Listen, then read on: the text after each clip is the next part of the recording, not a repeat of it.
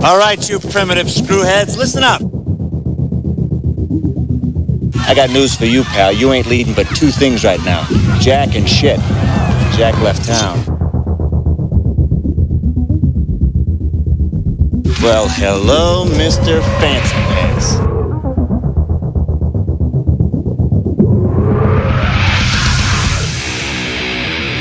What was that ruckus? What ruckus? I was just in my office and I heard a ruckus. Describe the ruckus, sir.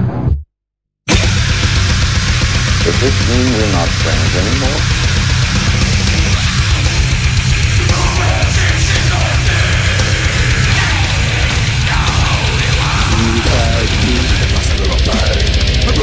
Not me. I'm in my prime. You're out of your mind. Ain't it cool?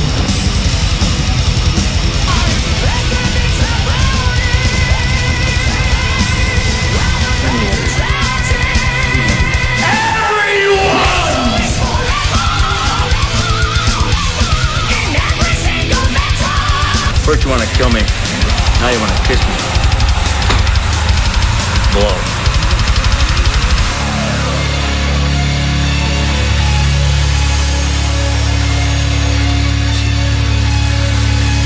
Good. Bad. I'm the guy with the gun.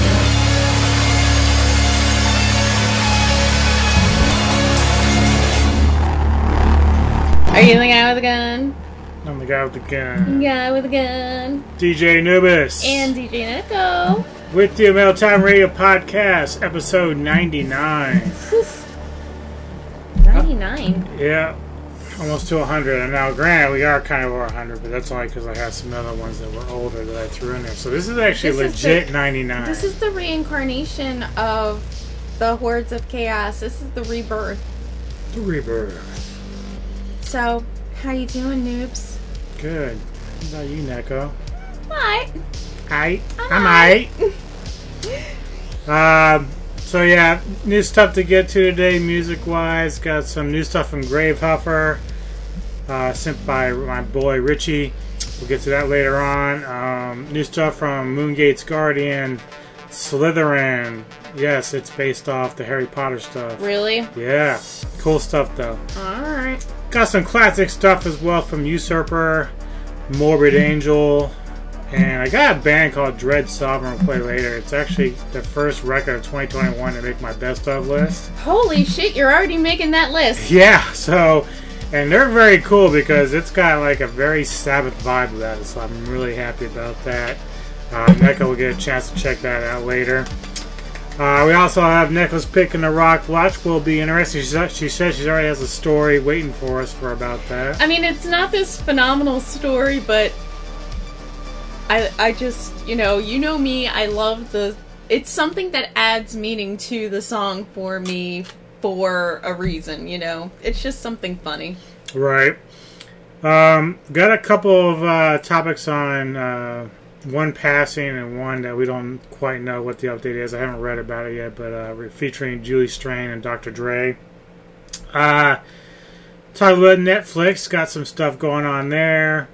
An old 1987 series that I really was in love with back in the day that got canceled way too soon. We'll be getting to that. And of course, a member of Nightwish leaves, and that's an interesting story within itself.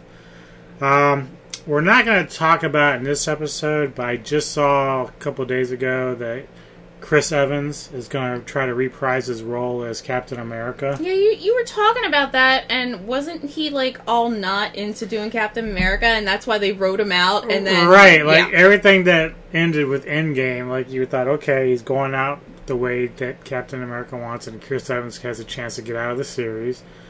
He hands the fucking shield over to, Falcon, and they had that series coming out soon. In fact, today, we have to check it out later tonight, WandaVision starts. Oh, that's right! But, yeah, so I'm wondering how that's all going to work down the road. I mean, I like Evans as Captain America. He's a great one, but just it's kind of weird that he was trying so hard to get away from the franchise and everything else and go on to other things, and all of a sudden he wants back in, so it's very weird. But we'll get into that as we get more information on that. Maybe it's money. Oh, well, definitely money. Definitely.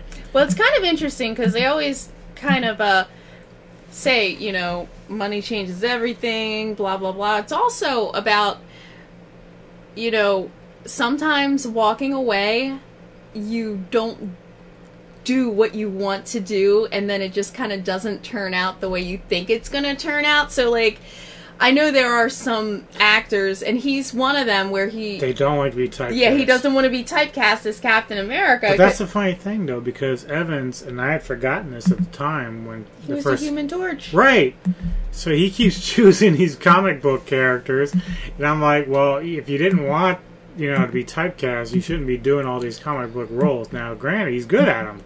Torch was the best thing about, what is it, the Fantastic Four. Mm-hmm. So, yeah, I have no problems with Evans coming back. I just thought it was kind of weird. Now, I'm assuming part of it's because of COVID. I'm sure with movies not really doing a lot of filming, or at least not traditionally. Yeah, he may not, excuse me, he may not have a lot of options right now in the way he needs to get paid.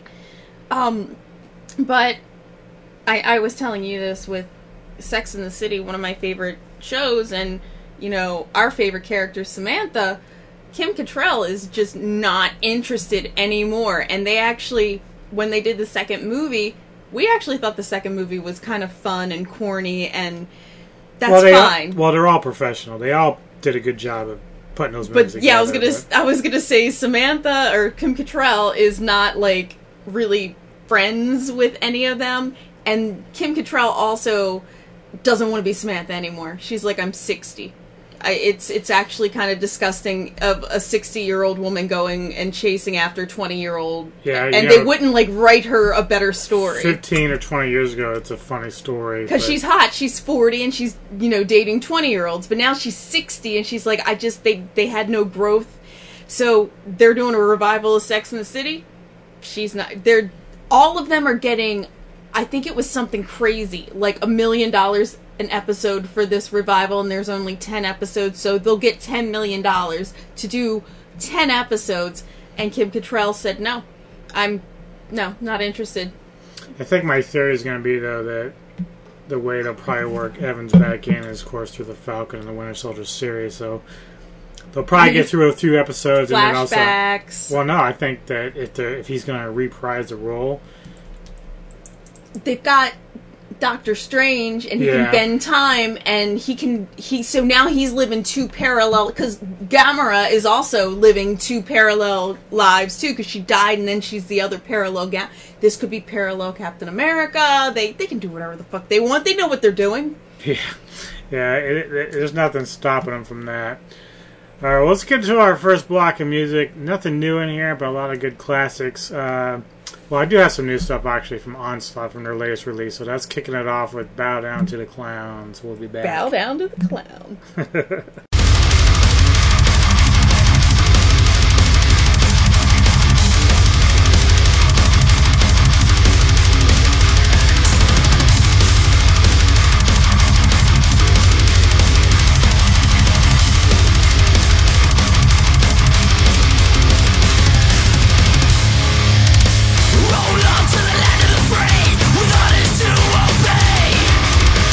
Step into a world of clowns, deleted every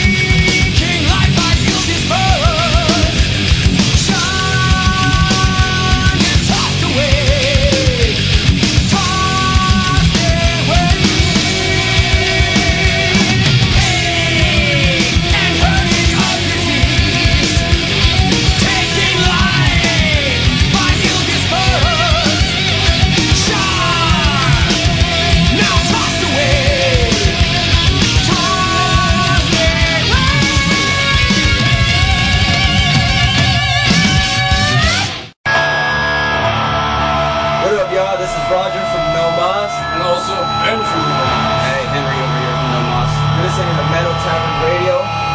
Come get it. Get lit. Yeah, and John too.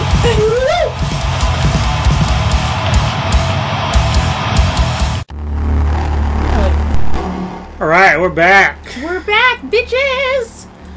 Alright, so browsing the web. We love browsing the web. We're always browsing the web. That's all we do.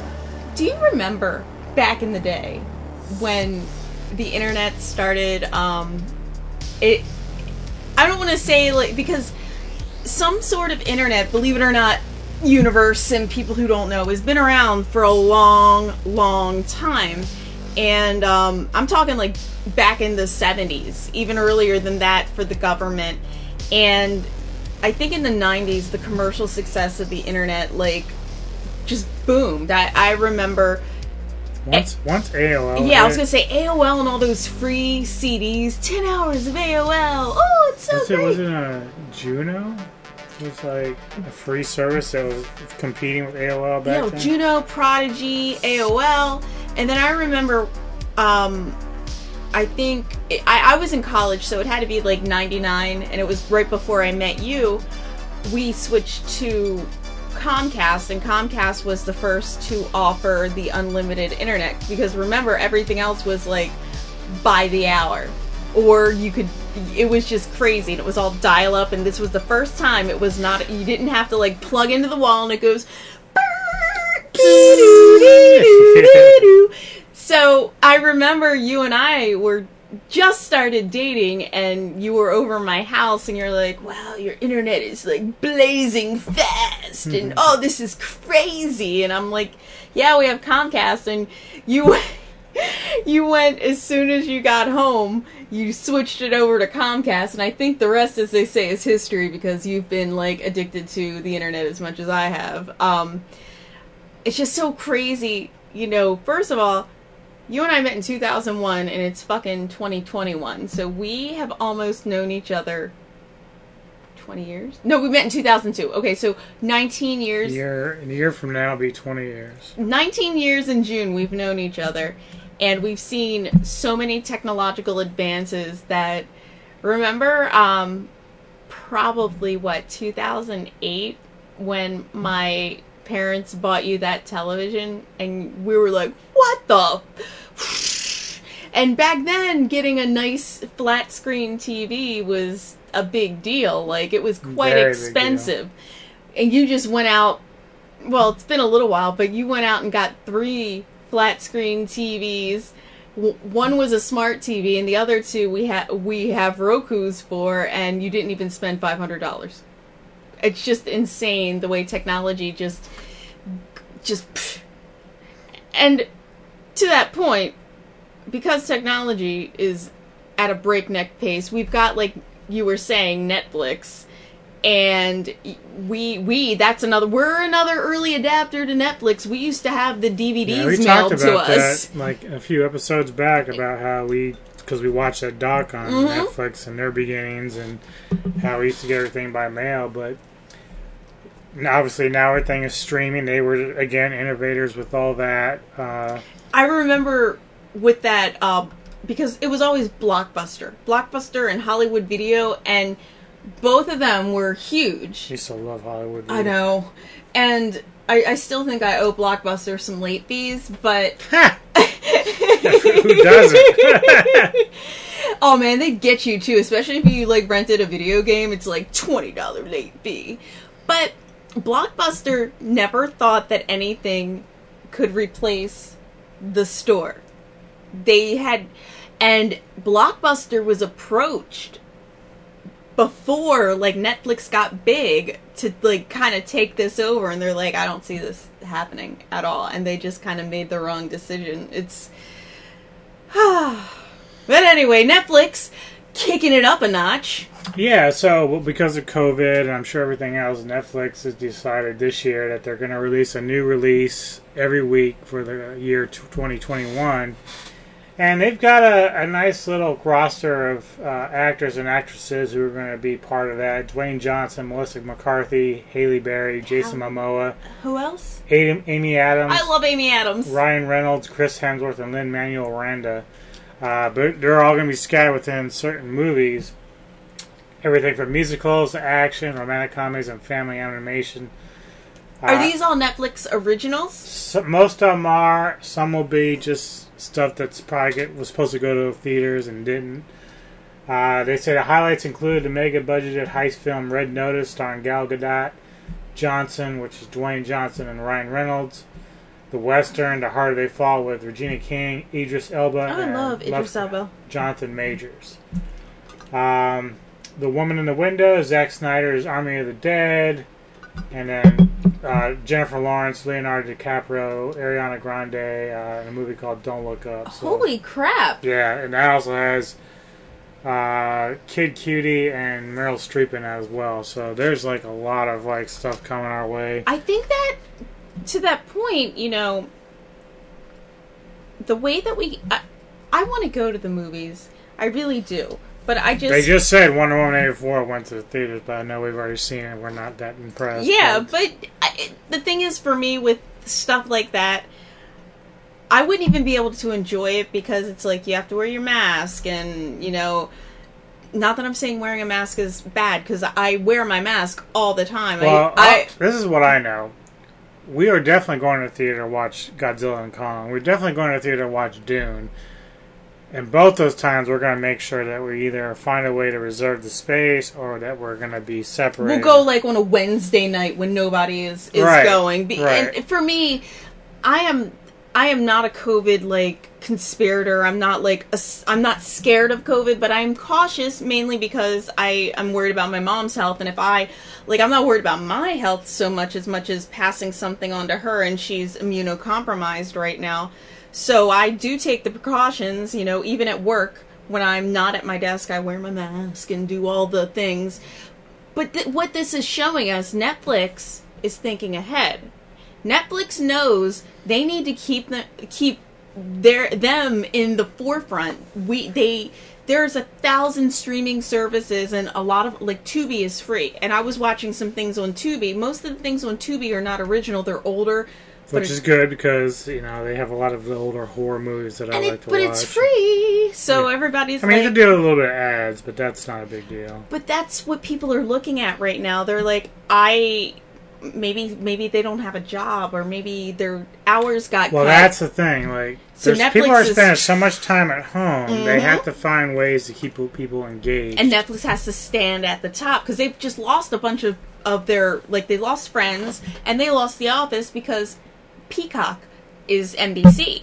Yeah, there's a lot of other apps taking back their product that Netflix once had, able to play now. But ever since Netflix went to their own original stuff, some of these other apps, these companies are taking their own apps and saying, hey, we're going to do this. We're going to get our money for our product and have people sign up. Now, that could be bad or good, in the fact that Disney Plus is great, but it's only great when you have the stuff that you're interested in. They have all their material there. We did that with Disney Plus before. We ordered it, watched what we wanted, and canceled. And now we're back with Disney Plus. I know the people who own HGTV, the Discovery Channel, there's a whole little group, even the Smithsonian Channel, they all belong under that, Discovery America, and it's called Discovery Plus. And my mom, she loves all those home improvement shows. She loves Shark Week, and a lot of her shows are going to be moved to Discovery Plus, which is a streaming only option. And it's $5.99 a month. It's not that much, but my mom is like, what the fuck? I already pay $180 a month for cable, and now I gotta spend. And she was kind of getting confused because she's like, I'm calling them and I'm canceling, and I was like, it's not the cable company, it's the people who run Discovery and HGTV. They're trying to cash in Disney, and because Disney also owns ESPN, and we have ESPN. See, we still have ESPN Plus because we have the Disney app. Well, the monthly. Maybe. We do, because we pay monthly for... Well, the thing is, when you sign up for Disney Plus, they offer for ESPN and Hulu. I don't choose those options because we currently have them through Well, then you'll Verizon. just have to switch it if you need to, and... But this is the thing you gotta watch for, because I like Ghost Hunters. I like what they've been doing recently with that. Well, I have my mom's login, so we're good. And I don't know what channel that's on, but I think it's AMC. I don't know. I don't remember. But the reality is, you're going to have all of a sudden all these apps that want their own material. So then you're signing up for all these different apps. I know! And it's all going to add up to what we're paying for our stuff anyway. So you have to be careful with that. Because you don't need 20 different apps if you get it all with one product. You know what I mean? Oh, I hear you, but the problem that I have is a lot of cable, and this is what's happening across the country. These companies are going to the cable providers and saying, you need to pay us more money for access to our stuff. So then that's why, everyone, your cable bill is those broadcast fees that you see at the bottom that just keep creeping up every month. That's why those broadcast fees are getting higher and higher, because they have to keep renegotiating with these different companies, like Hertz and Sinclair. Who recently did that? That was I think it was Verizon and somebody. It was Verizon and Hertz, I think. It was our local station. So if you don't have cable here in Maryland, you need to either get a digital antenna, which for us, where our house is situated, it's virtually impossible to put a digital antenna anywhere and get a decent signal. Or you have to have cable, and these are just for local channels. I actually found an app, though, that does. It's called Lowcast. Anyway, so they were in talks with our cable provider, Verizon, and they were kind of holding, and the big thing about that is on that channel, the local channel, there are a lot of football games and a lot of other local baseball games and stuff too. So if that got cut from the cable package, people who have cable, they'd go to that channel even though it's a local channel, and it would be a blackout channel, which is stupid. And right now, I think, I was saying this to Anubis, I'm like, I'm going to try and simplify this, and we're going to just go with our streaming services, and then if there's something that he specifically wants to watch, there are these other streaming services that pick up local channels or pick up cable channels. So if he's like, yeah, I want to watch so-and-so on AMC, we'll buy the app for like a month or something. That's probably the one good thing about the apps, is that there aren't contracts. Like, so you can just, like Shudder, I do keep it, but like if I ever get to the point where I'm just thinking, okay, the content isn't really being updated, I'll just cancel it for a couple months and come back, and there's like new stuff there. Disney Plus is the same way.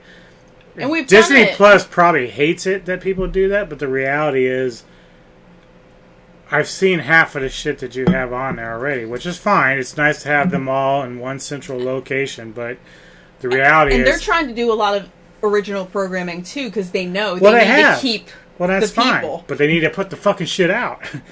You know, like... Tonight. WandaVision is coming out. Loki will be coming out. Falcon and the Winter Soldier is coming out. Great. Let's get them out there. Mandalorian's great. I love that series. So that's a home run for them. They've got things for the kids. They've got that Cinderella reinvented movie I want to watch. There's all kinds of little things. And just like Netflix is doing, these streaming services are competing with each other because they know a lot of stuff that's going on right now is going to continue. We don't know how long. We don't, like, technically, Maryland is still in a state of emergency. We're not back to the shelter at home, which we had for a long time. However, we're still technically in a state of emergency, so everything is reduced. Reduced hours if you have to go to the doctor. Reduced capacity. Some places, they're, like, in Baltimore City, no restaurants, no nothing. Going to the movies is reduced capacity. So if you want to see things, these services are really trying to step up their game and give us, like, the best entertainment or packages they can give us. All right. Well, anyway, if you go to Variety.com and just search up Netflix 2021 new movies every week, it'll give you a breakdown of a list of stuff they got coming out each month, or actually just in different categories. So you can check that out. We're going to move on to one of the new docuseries that we saw. And we do love documentaries. On Netflix recently. It's about the Night Stalker, Richard Ramirez, of course, who terrorized and murdered 12 people during a time span in 1985. And for me, it was it was kind of funny. We're watching it. It was, 6 episodes?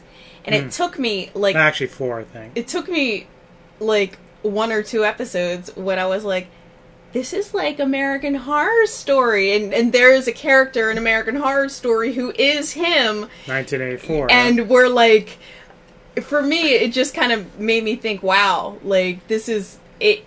And the way they portrayed it in American Horror Story, this group who actually, it's American Horror Story, so it's another horror out at the lake, but they were so ready to get out of town because of the Night Stalker, and they got jobs out of town that they actually made reference to it, and the Night Stalker shows up many, many times, but they made reference to this, and apparently it was a huge deal. And for me, being on the East Coast, and I was a kid in the 80s, I don't really remember how scary that was for people. I don't think I remember anything from that time period. Really, I didn't pay much attention to the news, and I was 15. So, yeah, it's an interesting story. I didn't learn about it until much later, but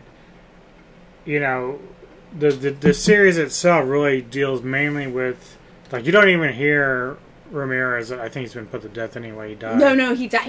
He got cancer. But you hear from the cops who were involved at the time, and of course, some of that, I forget, one of the cops who was involved actually was Spanish, and he, was at first laughed at for some of his theories about what was going on with some of these murders. And then later on, as they started getting more and more evidence, people were like, oh yeah, you were right. It is a serial killer. He was starting to piece it together, saying something seems familiar. Right. And, of course, Ramirez was just almost like a drifter in some ways that was just able to avoid them, but at the same time he was pretty smart at keeping away from them. He was picking the right places to get away with. I mean, to be able to shoot somebody and not have anyone call the police or hear you really, that's pretty scary within itself, that you can see, because he was spending time there eating their food, doing whatever. He was very, very bold. Yeah. Yep.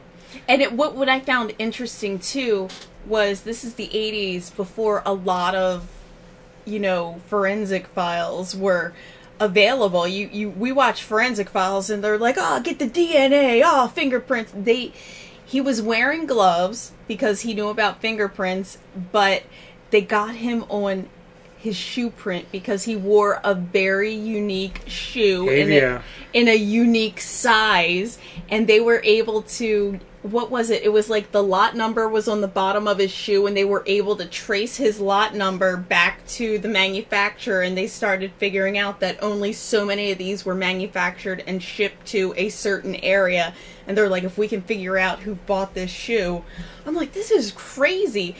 And even then, they weren't really able to pin him down. But the funny thing is, he, as a serial killer, he also wasn't very consistent. He did a lot of different things. He kidnapped kids, molested and raped children. He killed just about anybody, old, young, whatever. It was no real pattern to what he was doing, other than the fact that the police knew that there was one type of footprint that was often at these crime scenes.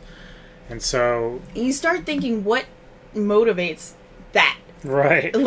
For me, I guess because I'm not thinking in that manner, I have no desire just to go and kill anyone. For me, I don't know where he would get that kind of thought in his head. Maybe he was schizophrenic. Maybe they didn't do enough. Well, their theory was that, his childhood trauma was a catalyst for a lot of what he was doing. But for a guy like him, who, when they finally arrested him, he had no priors except for like little petty thievery stuff. So it was like he kind of just went from one thing to the next extreme.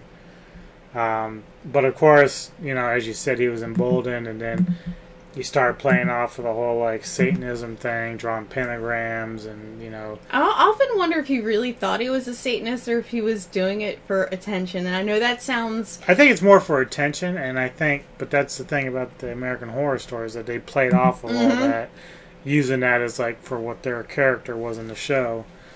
But yeah, it's really crazy, just him doing that. And then of course we saw, also much like Ted Bundy, like once he was arrested, he became like a fucking star, and like there were groupies. Well, that's the same thing with him, with Ramirez.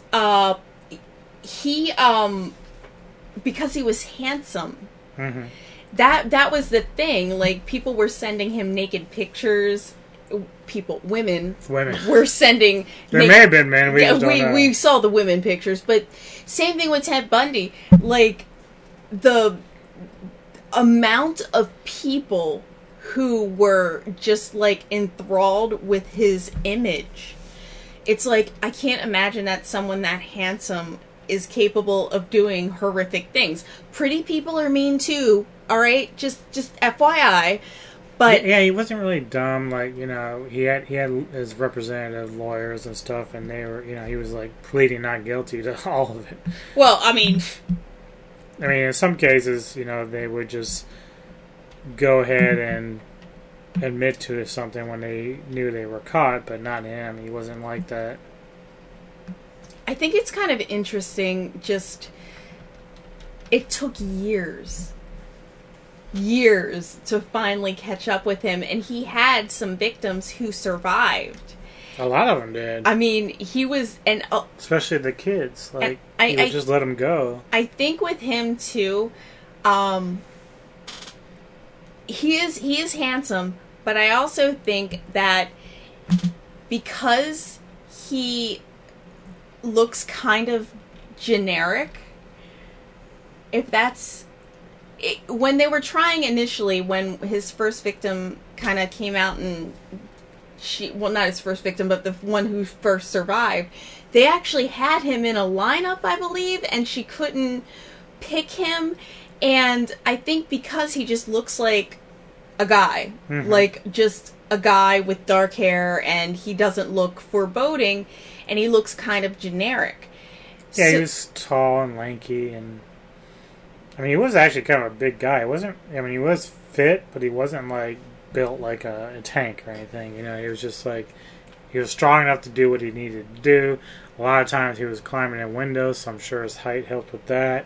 And I find what's really fascinating is I didn't know anything, like details about this, until I watched the documentary, and now it's like I want to read a book because he's horrific. And this documentary went to the extreme. They pulled up old crime video and photos, and it really is not meant for children at all. It is very graphic, and I'm just so surprised. For me, like, and again, I was a child when this was all happening, but there are so many things out there that, like, it just kind of passes and goes away, especially because I'm not on the West Coast, I'm not in California, blah, blah, blah. So, watching it, and you really are kind of seeing the timeline of how things build, and they're interviewing victims, and they're interviewing the police officers and the FBI agents, and you see how emotional they get, because the one FBI agent, Corello, he actually asked his family to go away because... Actually, I think they chose to go away because what happened was one of the murders had taken place literally like down the street from them. And didn't they find their window was messed with or something, and they were concerned that it might have been related to it?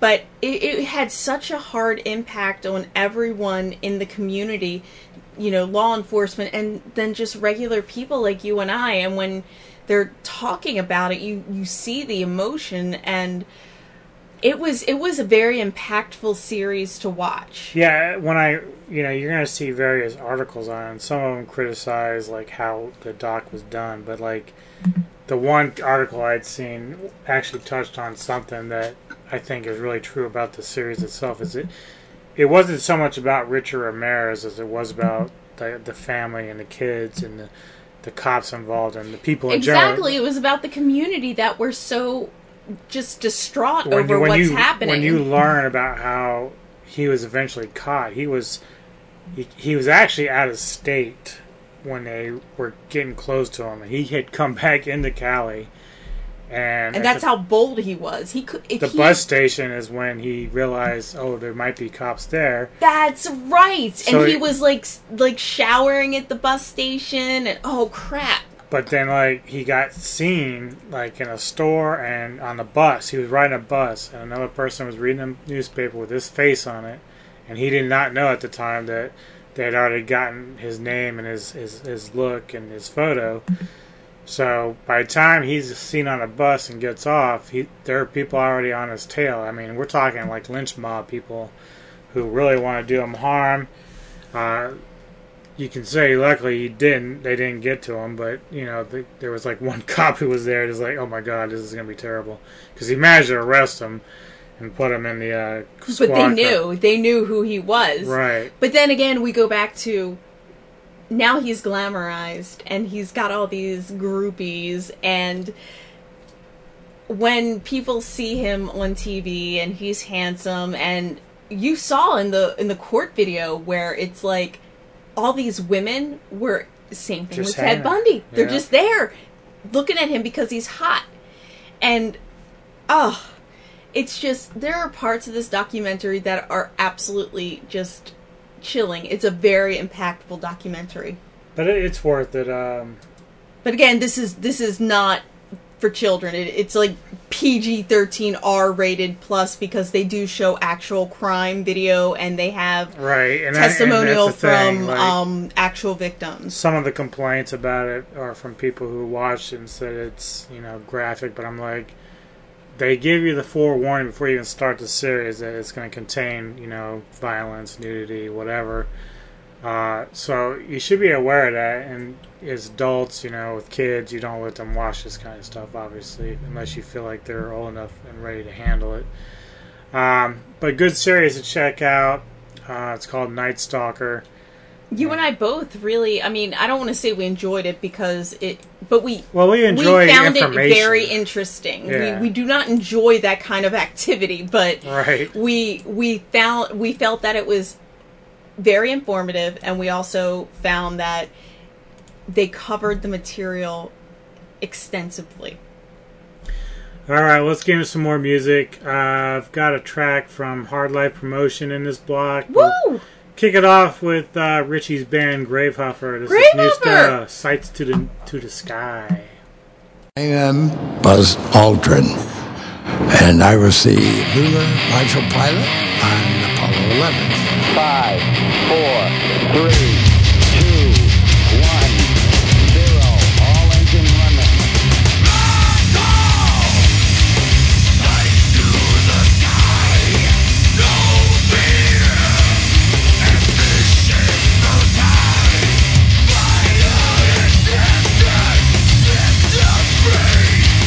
Distinguished by crosses, big, big, line of sight.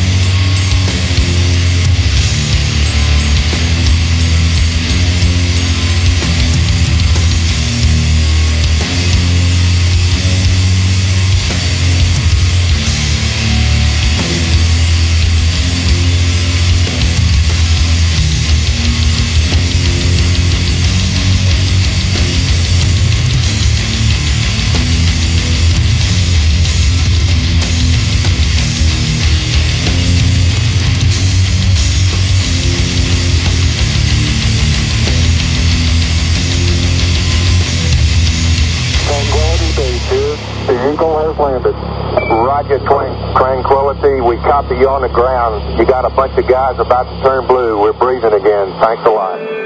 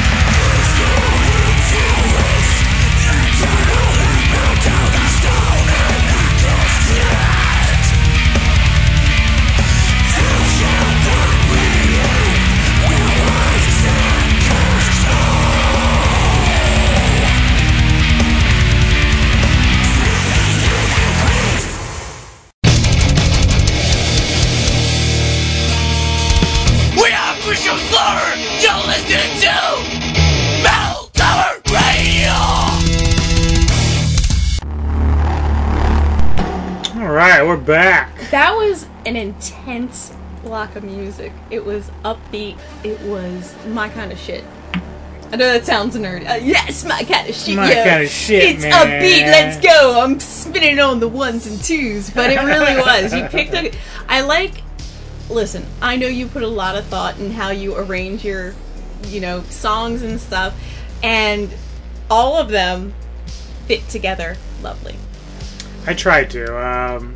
Usually the blocks are always consistent with the type of music, so I'll have like a thrash block, death block, black metal block, like the next one will be black metal. Sometimes it might be a cross between thrash and heavy metal, depending on what we have. But yeah, for the most reason, I mean, I try to keep everything similar in vibe when we go do these things. So probably like 2 weeks ago, I know you've probably heard us talk about the Fat Samurai guy who does his YouTube channel. We love him. Fat with a PHAT, not. Yeah. He's on YouTube. We love him. He is hysterical. He's a big Samoan, though, so don't... Is he Samoan? Yeah, I think so. I didn't know. I remember he was joking about... He lives in California, and... I think people called him Spanish, but I don't think he's Spanish. He said he's not Mexican, but he was... When he was working somewhere, a bunch of people were like, yeah, that's my Mexican brother or something. He's like, I'm definitely not Mexican. So, but he's awesome. He's funny. He loves Godzilla. He loves, everything that we like. And he always is wearing like a heavy metal shirt or something. And he just seems, he and his wife, Lady Batblood, seem like people that I would genuinely like to go to dinner or something with, right? Oh yeah, they seem so cool. I think between the four of us, we just would talk all day about different things. Just random shit, too. We'd be like, remember that? And it's funny because, you and her act very similar to me and him. Like, just like when I watch my video, they behave the same way that we do. Well, remember when we were first watching the new Godzilla, and I said the exact same thing that she said, like, enough with the people, I want more monsters, and that they kind of spoiled all the good things in the trailer. Dude, they released like 5 or 6 of them. That was their biggest mistake. I mean, I was already pumped. Like after the first couple. First, we're like, one, that's all you need. But they kept trying to like pump you up more, and then when we go to watch the movie, it's... Meanwhile, Godzilla and Kong is due out in May, and we haven't got one fucking trailer yet. And maybe they heard us. Yeah, maybe, but like I think my concern is they may have been paying too much attention, and now started off doing one thing, like, listen to these fans, man. I think we gotta change some shit. It's like a whole like Suicide Squad thing here going on. But we'll have to see what happens with that. But through Samurai Guy and his show, and with Lady Fatblood, and he has a lot of other guests that do different things. The Asian movie enthusiast with Eric, Sentry, who does his own thing, and of course, this other guy, Chaos, I think he just started doing shows with. They all bring their own thing together, and they're doing these verses, like, is it really that bad? Or they compete, with this movie versus this movie. Either way, they do a lot of review reactions and stuff like that. But one of the things that came up, and we always talk about, like, either martial arts, horror, action, whatever, sci-fi. One of the things that came up was the series in 1987 called Werewolf, and I don't think many people will remember it because it was very short-lived. But you loving werewolves. I remember it then, and I was like really, really excited because one, from all the promos leading up to the show's debut, was like the werewolves look like werewolves. They're not swearwolves, they look like werewolves. And really reminiscent of like The Howling and American Werewolf in London, so it's got that kind of appeal about the actual effects, which are important to me because they really haven't gone back to that a lot. I know you like the more realistic, like, transformations versus the let's get crazy CGI and, we're gonna be all like, this giant big thing. I mean, don't get me wrong, like, in the Underworld series, they did a good job with those particular werewolves, the Lycans, like, they look like actual werewolves, you know. I've never been big on the Wolfman looking thing. You like, want it to look like a beast. Right. So, you know, it just depends on your preference of how you like your werewolves. I'm more wolf than man when it comes to what I expect out of it. So, either way, the show itself centered around a guy named Eric Cord, who one night his best friend comes to him and says, I need you to stay the night with me and stay up. And you need to take this gun. And because he tells him that I think I'm a werewolf. I think I've been killing people because there's been all these crazy things happening. Right. So his friend Eric, of course, is like, dude, you just need to get some sleep or some shit. You know, you're not killing people. So basically, they're in chairs across from one another. And sure enough, sure as shit, Eric's friend begins to transform. And at first, he's like, not even, you know, because he had put the gun. It was almost like a scene out of Silver Bullet where Gary Busey's character is like, I feel like a horse's ass, you know. I love that movie. Right. So Eric is kind of feeling like that. He was like, why am I here dealing with this shit? He's not a werewolf. Of course, then when shit starts turning south, he gets scratched or bit and ends up shooting his friend, killing him. However, he is now cursed with the lycanthropy. And with what?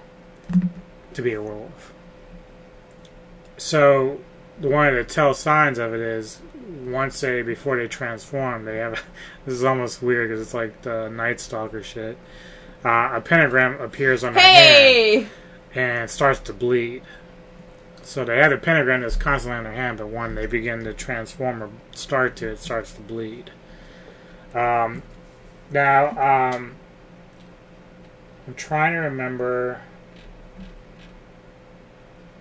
Chuck Connors played like the main villain in all this.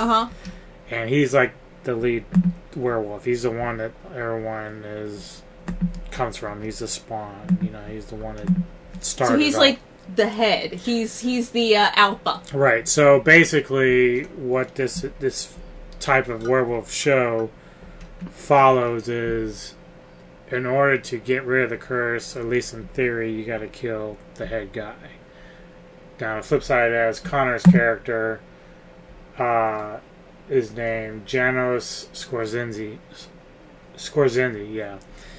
who would rather try to teach Eric how to be an asshole and kill people and do all that shit because he's just a bad guy.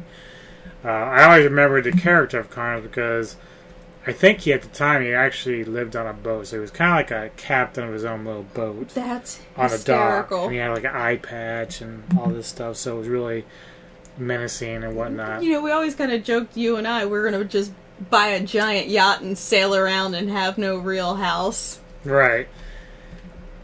So, anyway, I only got through like 3 or 4 episodes. What platform is this on right now?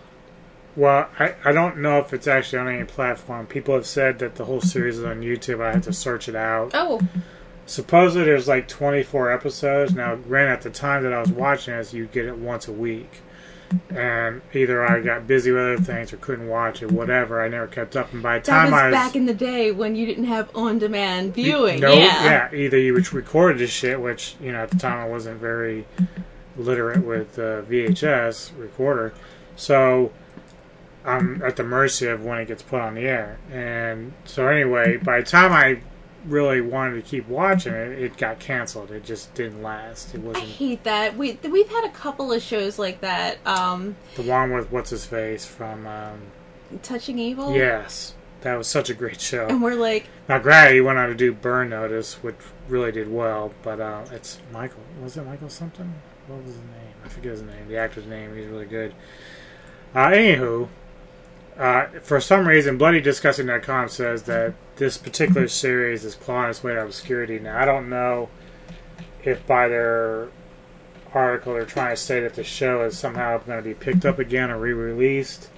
I mean, I'm surprised something like Shudder hasn't picked this up, because they... Well, I think part of the problem is I don't think this was ever put on DVD. I don't think it's even available, and that's part of the problem. Is just getting access to it?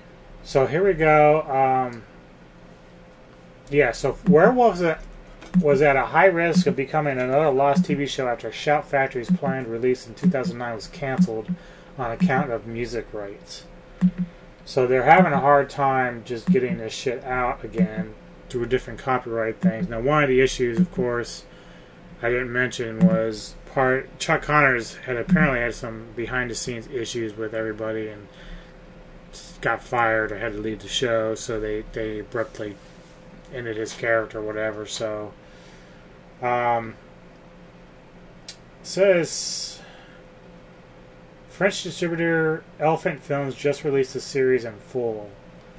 Fans, both existing and prospective, now have access to one of horror television's greatest hidden gems. So maybe I need to find that. So we have to find that app, I guess. No, it's not an app. It's a company, Elephant Films. Interesting. Yeah. So they bought the rights to it. Yeah. So that's basically I gotta go do some research and hope that it wouldn't cost me an arm and a leg to buy. Well, when I'm canceling the cable tonight, we talked about that. But I thought it was really cool. It's something that actually gets a show that gets overlooked, especially when we talk about werewolves and stuff, because we always think of movies and whatnot, some of the more classic stuff that's out there. This is one that just kind of went under the radar, and I'm glad that people are taking more notice. I know that Samurai Guy has not seen it, so hopefully he's able to find it either on YouTube or maybe even take the chance that he buys everything. Like he does. He's like, but see, we're the same way. Like, well, we're kind of that way with music. He's with that with movies. Like we last night they were going over the whole Star Wars thing at the end of their show, and he bought like Last Jedi and Skywalker. He said he didn't really like them, but he wants to have the set. He wanted a set. But, so that's just how he is. He even if he doesn't really care for it, he has some really bad movies. He just gets them. That's his thing. But we're like that just in general. Like if it's something, I know a lot of people now with streaming and the availability of things, they'll just get rid of their DVDs and stuff, and we're like, no, we would like more DVDs. Well, we want more records. We want more. Well, one time that we really did that, and that was like one of the best things ever that I think you found, was that Suncoast Video went down. They went under. That was so sad. That place has been open forever. But they were, I think it was like 50% off of their DVDs and stuff like that they had in there. So her and we went up there twice in like 2 days. Spent well over $100 on each stuff. day. Yeah, it was. And we got a bunch of Bond movies. Mm-hmm. Oh, that was happy. Yeah, we went through it. We just found a lot of the movies we really, really like. In some cases, I was completing series like Lord of the Rings or whatever, and just getting stuff that normally sort of the Marvel stuff that we really liked that we got, Bond, whatever. But those are the kind of moments that you live for, even though you hate to see places like that go. Because I always used to always go there in the 90s and the early 2000s. It was a good store, and it just had nothing but like movies and it's so sad the way figurines. Which the other day Neko got one of Ash from Evil Dead, which was really cool that we added to our little case. It's in this curio cabinet, as you'd like to call it, belonged to my grandmother, so it is an old lady's curio cabinet, but it's very, very big. And I have moved all the cool stuff to the curio cabinet. So there's Godzilla and Spawn and Ash and it's all of our fun. Brandon Lee, Eric Draven. Mm-hmm. It's all of our kind of like...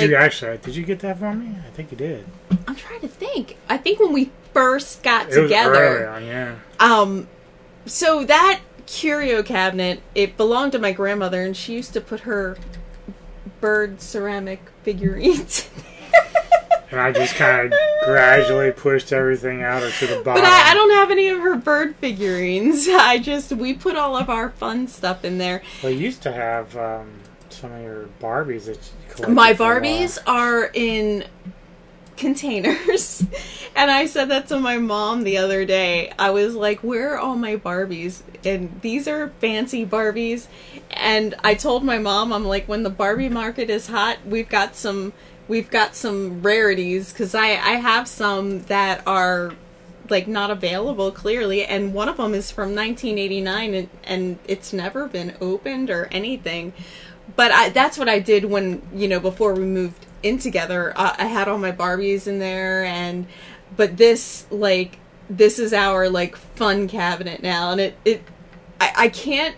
It's hard to describe because you look at it and you're like, this is an old lady's curio cabinet where you would put doilies, but Spawn is looking at you. And I think I had some when my friend Chris and I were painting for like Warhammer or some shit. Like there's one that you did where it's like a spider, but it's like a mechanical spider, but it's so tiny that you put it together and painted it, and there's just like random, just cool shit in there, but it's an old lady's curio cabinet. I like the irony of it. That's all. Alright, in our next block in music, this is all black metal. It's new stuff coming your way. We got a random Agmar in there, Slytherin, as Who's I talked Agmar? about. Iran Agmar. Ah! Kick it off, though, some new Moongate's Guardian, and this is a band that a few years ago did a nice little tribute record to Summoning, so they're very cool. So here we go, Moongate's Guardian, A Tale of Graceful Star.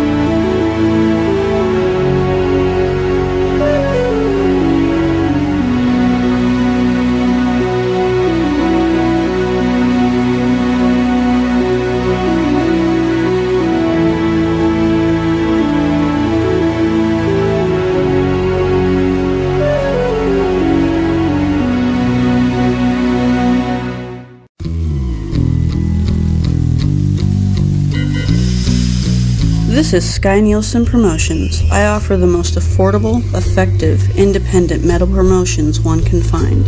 If you've got a metal band, project, or art that you want promoted, simply search for Sky Nielsen Promotions.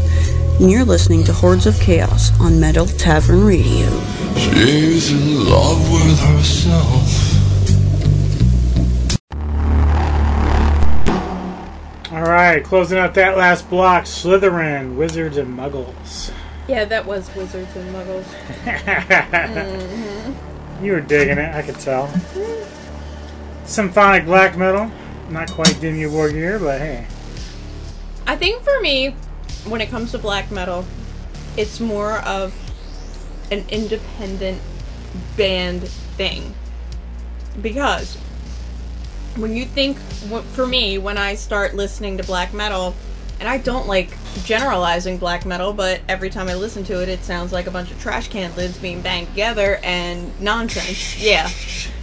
So, when I hear something that falls under the black metal genre or umbrella or whatever you want to say, and it kind of piques my interest, such as Dimmu or Immortal, even. So, I don't ever like to say that, oh, I hate black metal.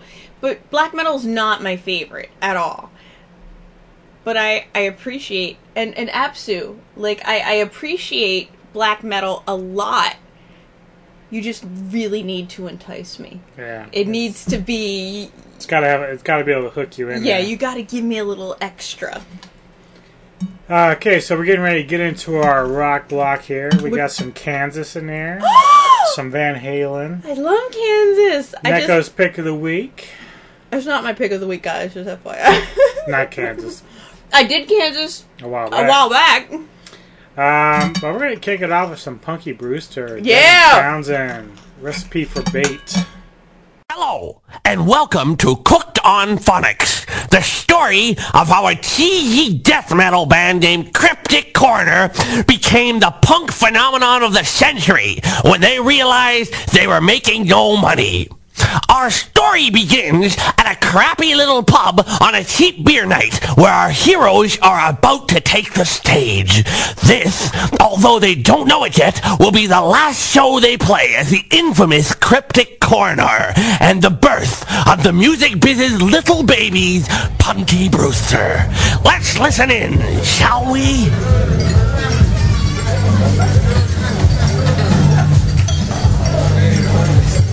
Hey, turn the music down. Welcome to a Tuesday night at Malone's, Surrey's hottest hole for rock and roll. Tonight we got 2-for-1 tequila shooter specials.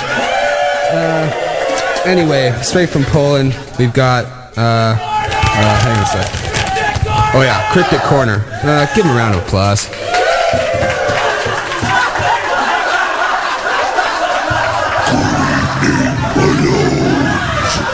We are Cryptic Corridor from South Central Poland. Rot in hell.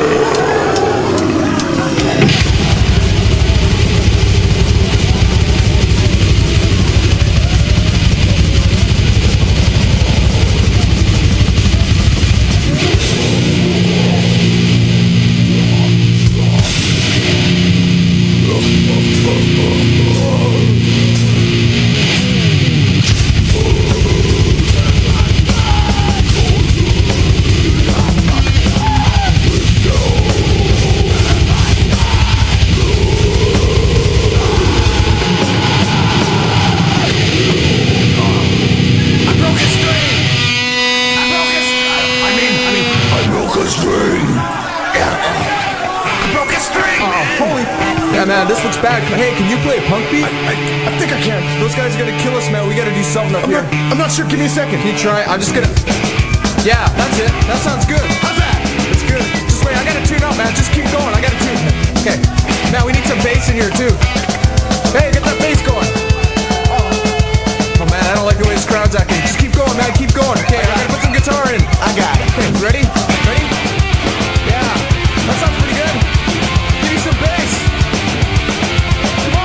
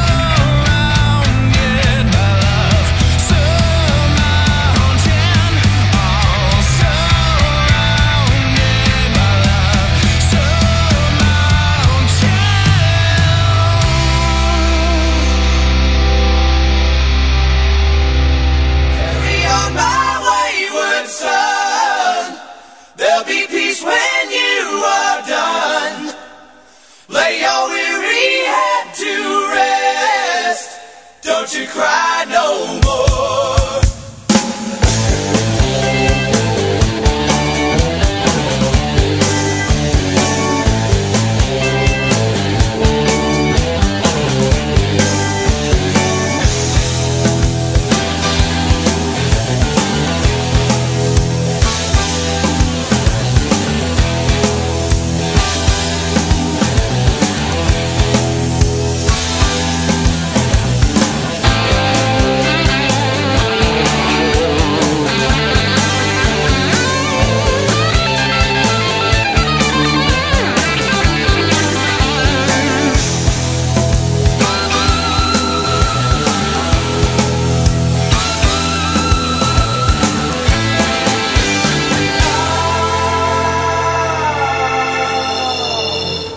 Once I rose above the noise and confusion, just to get a glimpse beyond this illusion.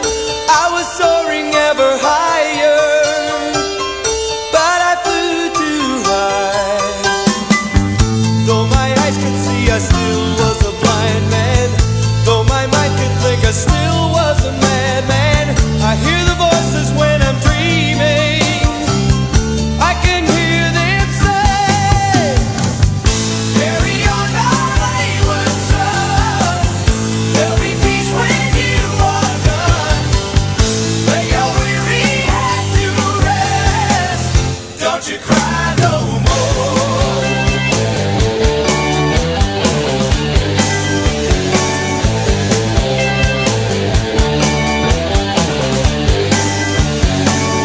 Masquerading as a man with no reason. My charade is the event of the season. And if I claim to be a wise man, well, it surely means that I don't know. On a stormy sea of moving emotion,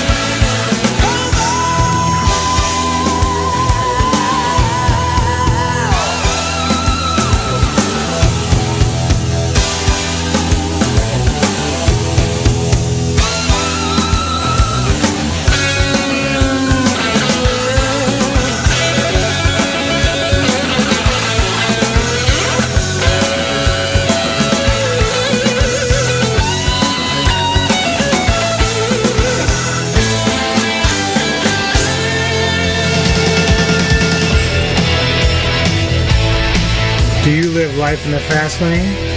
Do you have the need for speed? Well, if you're a racing fan and want to be a part of a winning team, then contact Carmichael Racing. Carmichael Racing is currently looking for sponsors for the upcoming Champ and Flat Kart season. You can be a part of a long tradition of racing as Paul and Rhea L. race to the finish line at Mardella Speedway at Diamond Head Arena in Dillsburg, PA, March 13th to the 15th, 2020. They will also be racing at Hunterstown Speedway and Capital City Speedway in Ashland, Virginia. Racing runs deep in the blood at Carmichael Racing, and they are looking to gain sponsors for a new upcoming season. If interested, you can contact them at 443-202-3016. That's 443-202-3016. You can also find them on Facebook at SR Champ 36. Carmichael Racing. Together you can soar as the engines roar.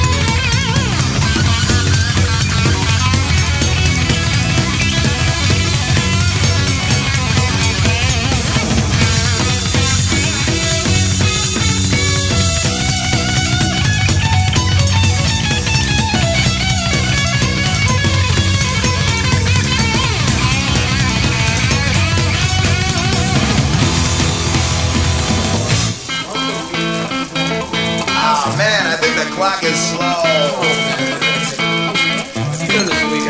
I don't feel dirty.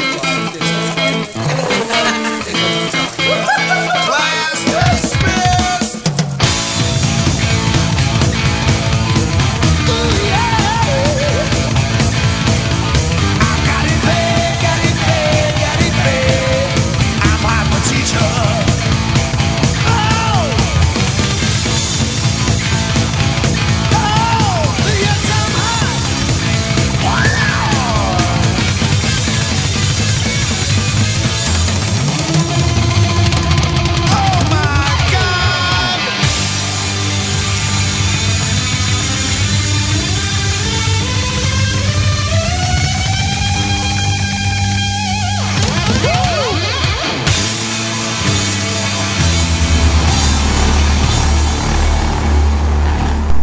Yes! Featuring the late, great Eddie Van Halen. Van Halen there with Hot for Teacher. We were just chatting about Varsity Blues and that scene in the strip club. Yeah. The day before a game. And they're all out until dawn and they're all fucking hungover the next day. Trying to play and they're like just dragging ass. Oh my god, I love Varsity Blues. I remember when it came out and I was just, well, I didn't even love football yet, but I loved that movie.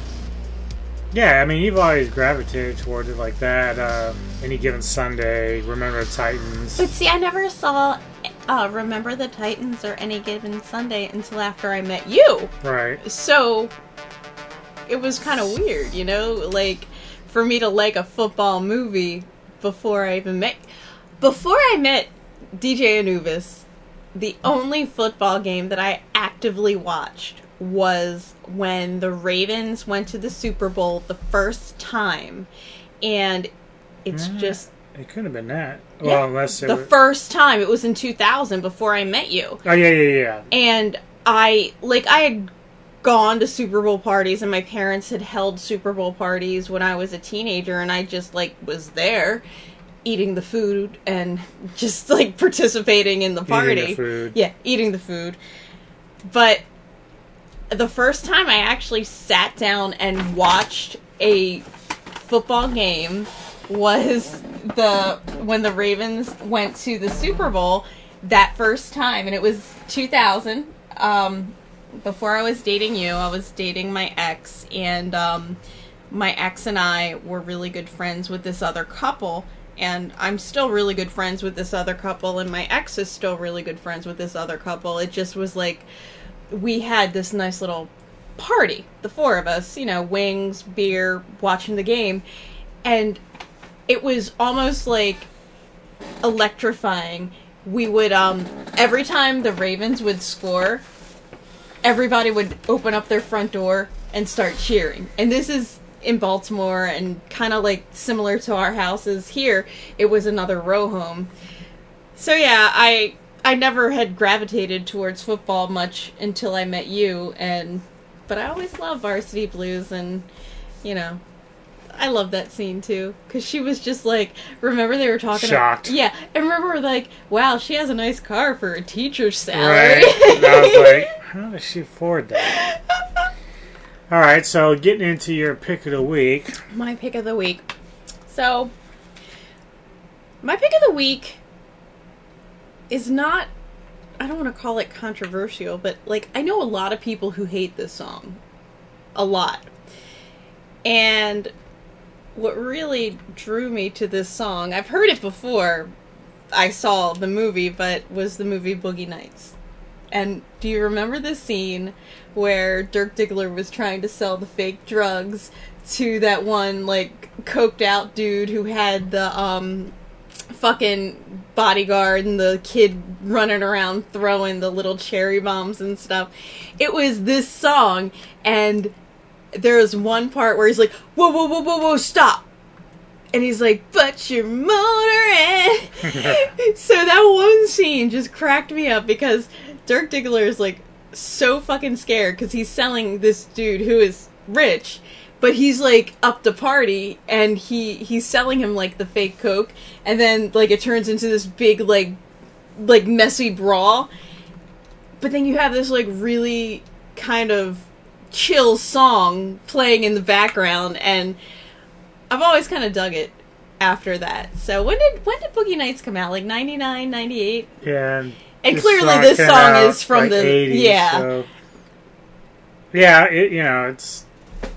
it's a good tune. It's always stuck around, and I remember the video for this was followed up by When You Close Your Eyes. They kind of tied it in together, video-wise anyway. It was a little theme. Yeah. So what is the song we're hearing? We're listening to Night Ranger, Sister Christian, all the time has come. Alright, here we go. DJ Neko's Pick of the Week. Audio Jungle. Attention, please. Be prepared for a musical transformation that you've never felt before.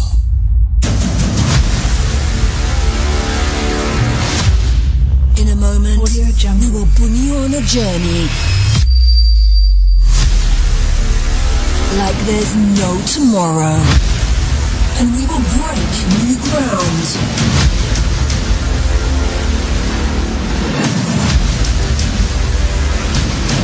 Audio Jungle. Hailing from the land below the wind. 10, 9, 8, 7, 6, 5, 4, 3, 2, 1, 0. Ladies and gentlemen, Audio Jungle. Let's welcome DJ Neko's Pick of the Week.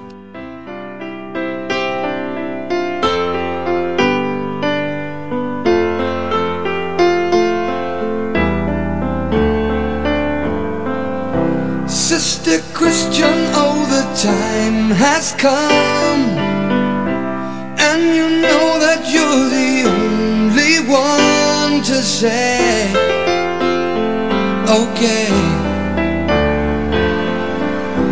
where you going, what you looking for, you know those boys don't wanna play no more with you, it's true.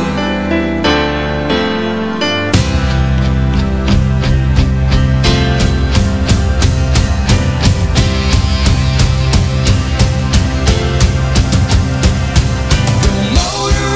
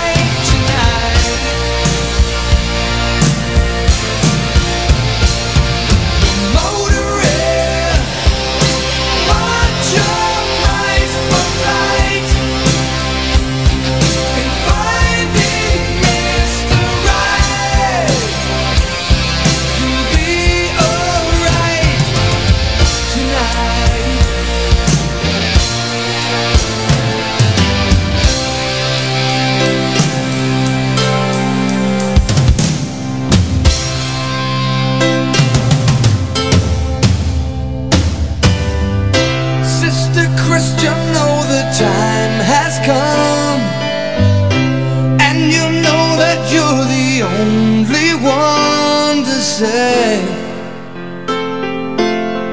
okay, but you're motoring, yeah,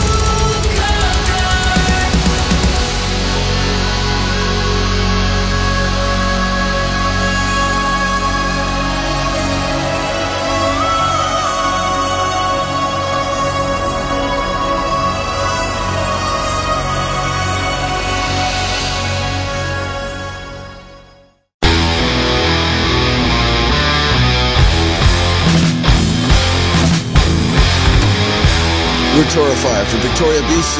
You're listening to Metal Tavern Radio. Stay thrashing.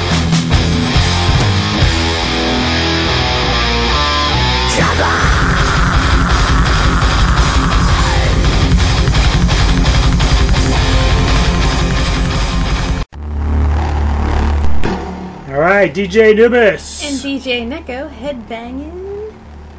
Back with you on Metal Time Radio Podcast, Hordes of Chaos, episode 99. So, a couple things to get to. I think the first one we'll just touch on a little bit because there isn't a whole lot of information regarding rapper, hip-hop artist Dr. Dre. There's been kind of like... He had an aneurysm, right? And he posted, like, himself. He's in the ICU, but he said he's doing okay. But then there's reports that he's still hospitalized a week after his aneurysm, and there's not much information. Like, really, all we know is he had an aneurysm, he's in the ICU. Yeah, I think even the doctors don't know what's going on. I guess they're still doing tests and whatnot, but they want to try to narrow it down what the cause was, so in case he has another one, they know how to deal with it. But I mean, it's literally a blood cock. A blood cock. Yeah, a blood clot in your brain that ruptures, and that is sadly what took one of my friends, Tina, many years ago. And so it's good that they caught it at a stage where they can manage it, but if there is a cause of it and they can find it. But it's just been really crazy because there's been all these like speculations and rumors. Apparently his marriage is not going so great. So, yeah, a lot of crazy shit. Yeah, shit. like all these conspiracies, like maybe his wife did it, or oh god, yeah, because they're working on. I don't know if it's necessarily a divorce, but there's some kind of agreement. Separation. Yeah, there's like a $2 million separation agreement right now between he and his wife, and they came to that agreement like a week before he had the aneurysm, so the timing is coincidental, and of course all the gossip rags are just going crazy over it. Yeah. But it's kind of crazy. I mean, he's in Cedars-Sinai, which is a major, major hospital that is equipped to handle something like that, but the only person I knew who ever had an aneurysm, she passed immediately when it happened, so luckily, and I'm hoping that this is him, like, doing the tweets and stuff, that he's capable of doing it. Luckily, they were able to manage it, and maybe they just have him on some blood thinners or whatever, but that's just so crazy, like, how the media picks things up, like the Inquirer and all those, like, second-tier gossip magazines are like, yeah, his wife, they had a bad marriage, and now she's killing him. I'm like, oh, hello now. Let them roll. In other news, model, actress, and heavy metal muse Julie Strain passed away on January 10th after a long battle with dementia, which neither Neko or I knew anything about that. And she was only 58, which blows my mind, and I know there is a more advanced type of dementia that you don't think of, like what your great-grandparents get when they turn 80 and lose their teeth and walk around without their pants kind of dementia. It's more of the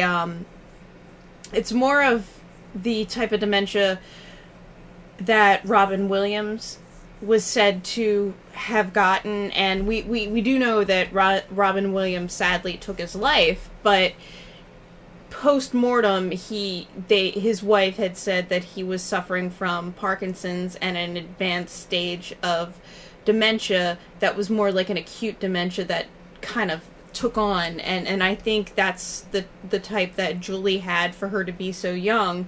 I mean, Robin was, I guess, in his 60s when it happened. Yeah. And he, I think when you get this type of dementia, I forgot the name of it, but there's different, like, one is more of a chronic dementia that starts when you're older and just keeps progressing and just slowly eating away at you, and this is more of like it hits you one day and then 6 months later you're just kind of like a shell of yourself. And I really feel bad because Julie was so young and she was just like, I mean, in this article I read, what was it, over 100 movies? Yeah, and she was an icon, and we did a episode on Scream Queens like a few episodes back, and she was in that. It was from the early 2000s that it was made, and she was speaking a little bit in that. And, you know, she was one of those people that really embraced the role of the B-movie queen and all this other stuff. You know, some actors and actresses don't really look fondly on doing yeah, those they type feel of like films. it's beneath them, but she embraced it. Like, she enjoyed everything about it. Yeah, so then, like, you know, when in Heavy Metal 2000, that sequel movie I was telling you about, she actually animated the voice for the animation Julie in the film. And of course, her likeness is what's used on a lot of the Heavy Metal covers.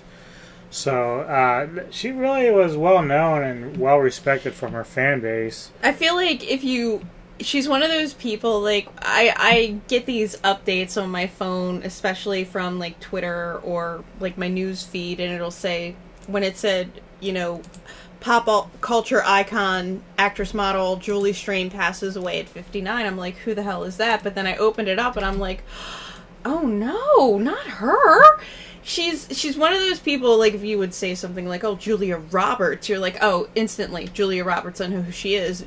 Julie Strain, you're like, I don't really know the name, but as soon as you see her, you've seen her and countless everywhere. Things, especially on the magazines. I mean, it's just, especially if you're older like I am, you'll remember a lot of the old heavy metal magazines. You old bastard. You old bastards.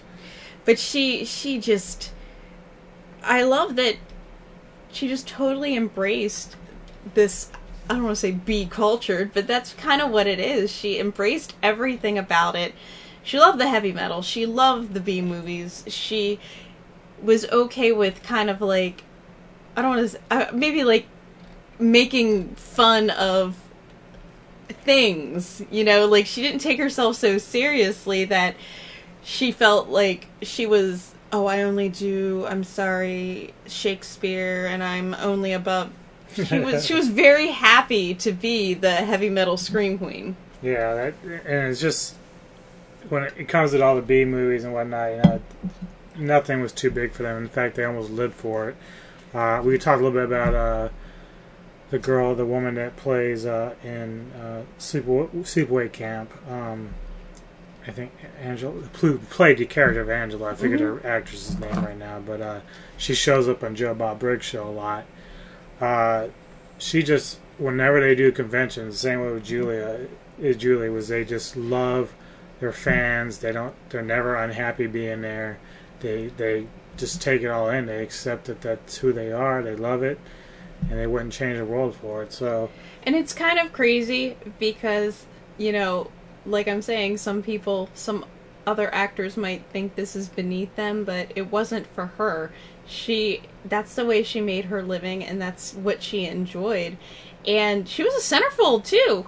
Like, she beautiful, beautiful woman, super tall. She's taller than you. She was like 6'1", and if you were someone who ever saw like fantasy art, like Louis Rowe is someone I'm familiar with in terms of artists. She is featured in a lot of the artwork. There's the barbarian woman and whatnot. So with the sword, dark, long black hair. That's her. That's Julia. And it's like, most people, even you just in passing, don't know the name, but right, you know who she is when you right, see her. Right. You've probably seen her, and you just didn't know it at the time. It's so sad. She was only 58. Like, I mean, that's not that far away. Tough way to go, too. It had. I mean, I just can't even imagine what she and her family are going through. And same thing with Dr. Dre. It's insane. Like, I guess we are getting old. Like, to start thinking like this, it's so sad. There are lots of things that are just I mean, Eddie Van Halen passed away not that long ago. All of our... It's been, like, we just talked about last week with Alexi Leha, just so many people. And it's been, like, just a crazy year. Like, does this mean we're, like, getting to that age where our generation is just starting to cease to exist? And probably, because... You know, just we're getting older and everyone else is getting older. Who are already older than us, they're passing by. And I'm like, man, I feel like just not too long ago was the heyday for all this stuff. Right? I mean, God, I have my pager, and I went to a phone booth and used the phone booth to call somebody off of my pager, and everything was a little bit different. And I find it interesting that my 4-year-old nephew has his own iPad and can FaceTime my dad. And I mean, there are pros and cons to everything, but it's just funny to see how different things are than when I was 4. I would never have even thought of anything like that, and I know it's just because the times are different, but it kind of depresses me a little bit that things that we hold dear, like something simple, like we were talking earlier, Blockbuster or the mall. Like, I know Corona right now, but you just went to the mall. There was no rhyme or reason. You went to the mall and you got a soda. And you... Oh, God, if we didn't have the type of entertainment, especially for kids, that we do now, even though we did have Ataris and stuff like that in the late 80s, early 90s, but on the level that we have now with streaming and everything else, we didn't have all that. So, like... At Sesame Street. Going to Hollywood or Blockbuster, you wouldn't be able to do because of Corona. Mm-hmm. Unless they just allowed only a certain amount, but then you're touching different things, so then that's like a whole other... With even schools, like, everything's virtual right now. What, we just wouldn't go to school? Right. Yeah, they would. I don't know how they would handle that. Like, it's really fortunate that technology has allowed us, as much as we hated it at times, it's also allowed us to keep going and doing things that we normally wouldn't do. Working from home, all this other stuff, is because we're able to do that. Yeah, it's crazy. Now, what do you think, in your opinion, because you are a person who has, again, you're older than teenagers, clearly, but, you know, the kids have fully embraced the smartphone, and they grew up with the smartphone. And, you know, as an adult, we always kind of make the jokes, you know, old people don't know how to embrace technology. And, you know, you and I are old people now, but you are a person who has embraced every new technology as it comes out. New video games, new types of streaming, etc., new microphones, whatever you're embracing. In your 50 years on this earth, what do you feel like, technology-wise, was something that kind of, like, really, I guess, I don't want to say your favorite, but has been, like... The biggest impact? The biggest impact. Thank you. I couldn't get the words out. I would say, and people are going to hate, and this might actually play into our next discussion, the MP3. I was thinking about the other day, when I first met you, at that time, I think we were both carrying like cases of CDs in our car. And you were making me CDs to, you know, just, hey, check out these new artists, or check out this song. It was like the next level of mixtape. It was a mixed CD, and the thing is, like, when I discovered through Chris, because of Napster and everything else, the MP3, that was, at the time, that was just on, well, we were able to put on CDs. That was when I was starting to do my own CDs, make them up, but... Oh, you got creative with those too. He would make his own CDs and CD cases, and it was adorable. He would hand me, he's like, I made this for you. And he printed out a CD and all the list of the names on the back. But I hear what you're saying, especially because... Remember in 2002, you and I, or was it 2002 or 2003 when you got your Focus? It was right when, right when we were still kind of new. and we weren't even living together. You were still living with your roommates. But first, he loved the car because, oh, it's great, it's economy. He wanted the manual, and but the selling point for him was the radio was an MP3 player. So it takes up no space on a CD, so he could put 100 MP3s to a CD disc and pop it in. He was just like mind blown, and he's like, look, I've got 200 songs. This is my death metal mix. So even though I was still carrying CDs, it was one CD with 100 songs. It wasn't never my originals. It was like, oh, I can just rip a bunch of favorite songs, put them on a blank CD, and stick them on. Like I can have, instead of 10 original CDs, I would have 10, CDRs that I would have made with. And the MP3 is like a much smaller file than a WAV file, so it's just like it takes up a fraction. But then, of course, the iPod came out. Oh God! Did you ever tell them your iPod story? Which one? First iPod, DJ Anubis. He didn't quite get the concept of eBay with the online bidding. So he thought that he could just go on eBay and whatever one that he won, that was the one that he paid for. And he was just bidding on these the iPod Classics, mind you, the old school with the little round, and he still has it, mind you. I mean, this is going back. It's pretty much going on a shitter now. Yeah, but still, it still works. He went on eBay, and he was seeing all these really good prices for these iPods, so he would put in, and I'm like, how many bids did you do? You're like, yeah, like 6 or 7. I'm like, you do realize you have to pay for all of these if you win them? And he's like, no, I don't. I only pay for the one that's the cheap. No, it is not a store. It's an auction. It was really funny. But I believe you. I believe you that the MP3 was kind of like your groundbreaking, impactful technology because you fully embraced it. You had the iPod.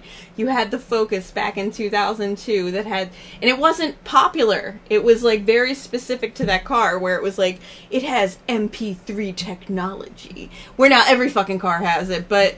It was just kind of crazy, and for you, everything's always been about the music, so when you can consume music in a very efficient and, interesting way, now, his car now is so fancy. It has the CD player, it has the auxiliary, it has the Bluetooth, and it also has a USB port where he has this little teeny tiny USB thumb drive that holds, like, 2 terabytes worth of information. And he puts all his music on that now, pops it in his car, and it's right up on the little touch screen. Yep, no more hassle. I mean, it's crazy. That's how it is. But that's the thing. Like, I was saying up the other day, just technology-wise, like, we're down to a thumb drive. And when I say this thing is tiny, I had to find currently, my thumb drive has, like, 6,000 songs on it, so that shows you just how much, like, just think of how you used to have all your CDs. There's no way I would be able to keep 6,000 songs of CDs in my car. It'd be like at a most, stack. What's it like? At most, a CD holds maybe 15.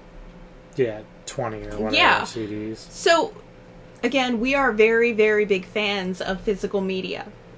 DJ Anubis, he cut his CD collection in half, but he still has hundreds of CDs.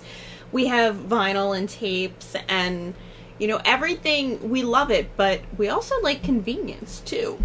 You have to. Like, there's just so much out there now, especially with us doing the show and me listening to new music every week. It's like, it's hard enough for me to keep up. There's still so many bands that I don't get to listen to because there's just not enough time. So, I have to be selective. Of course, I get these bands from these promotional sites and labels. Well, see, they make it easy for you too because they send you the links and you can just download it, put it on your little drive, and but just at least with that, like I know that they've already kind of done the research and the work. I don't get to play all of them that they send me because they send me so much stuff, but In some cases, just singles, which is fine. You know, they say, yeah, we want to play this on the radio. It's a single from this band. It's like, all right, well, we'll do that.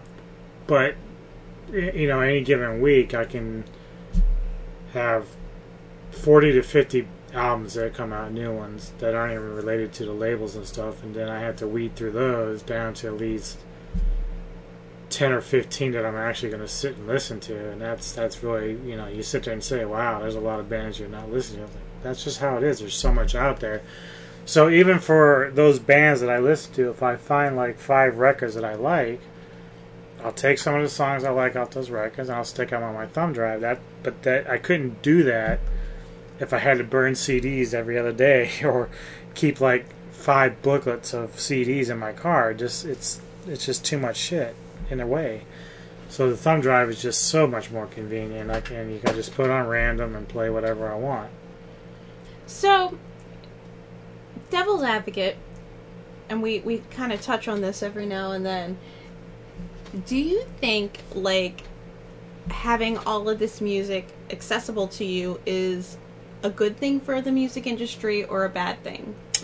Well, we're going to get to that question in the next break. Oh, really? Because Mr. Marco Hatella, who left Nightwish, which is our topic, has touched on a little bit of some of that. So we're going to get into that a little bit later. But up next, we have some death metal coming your way. New stuff from Hive Mind. Kobar PR sent us Dead Exaltation, which is really cool shit. And then we're going to kick off some classic Morbid Angel from Altar of Madness. Oh, I know you love that. Chapel of Ghouls. Here we go.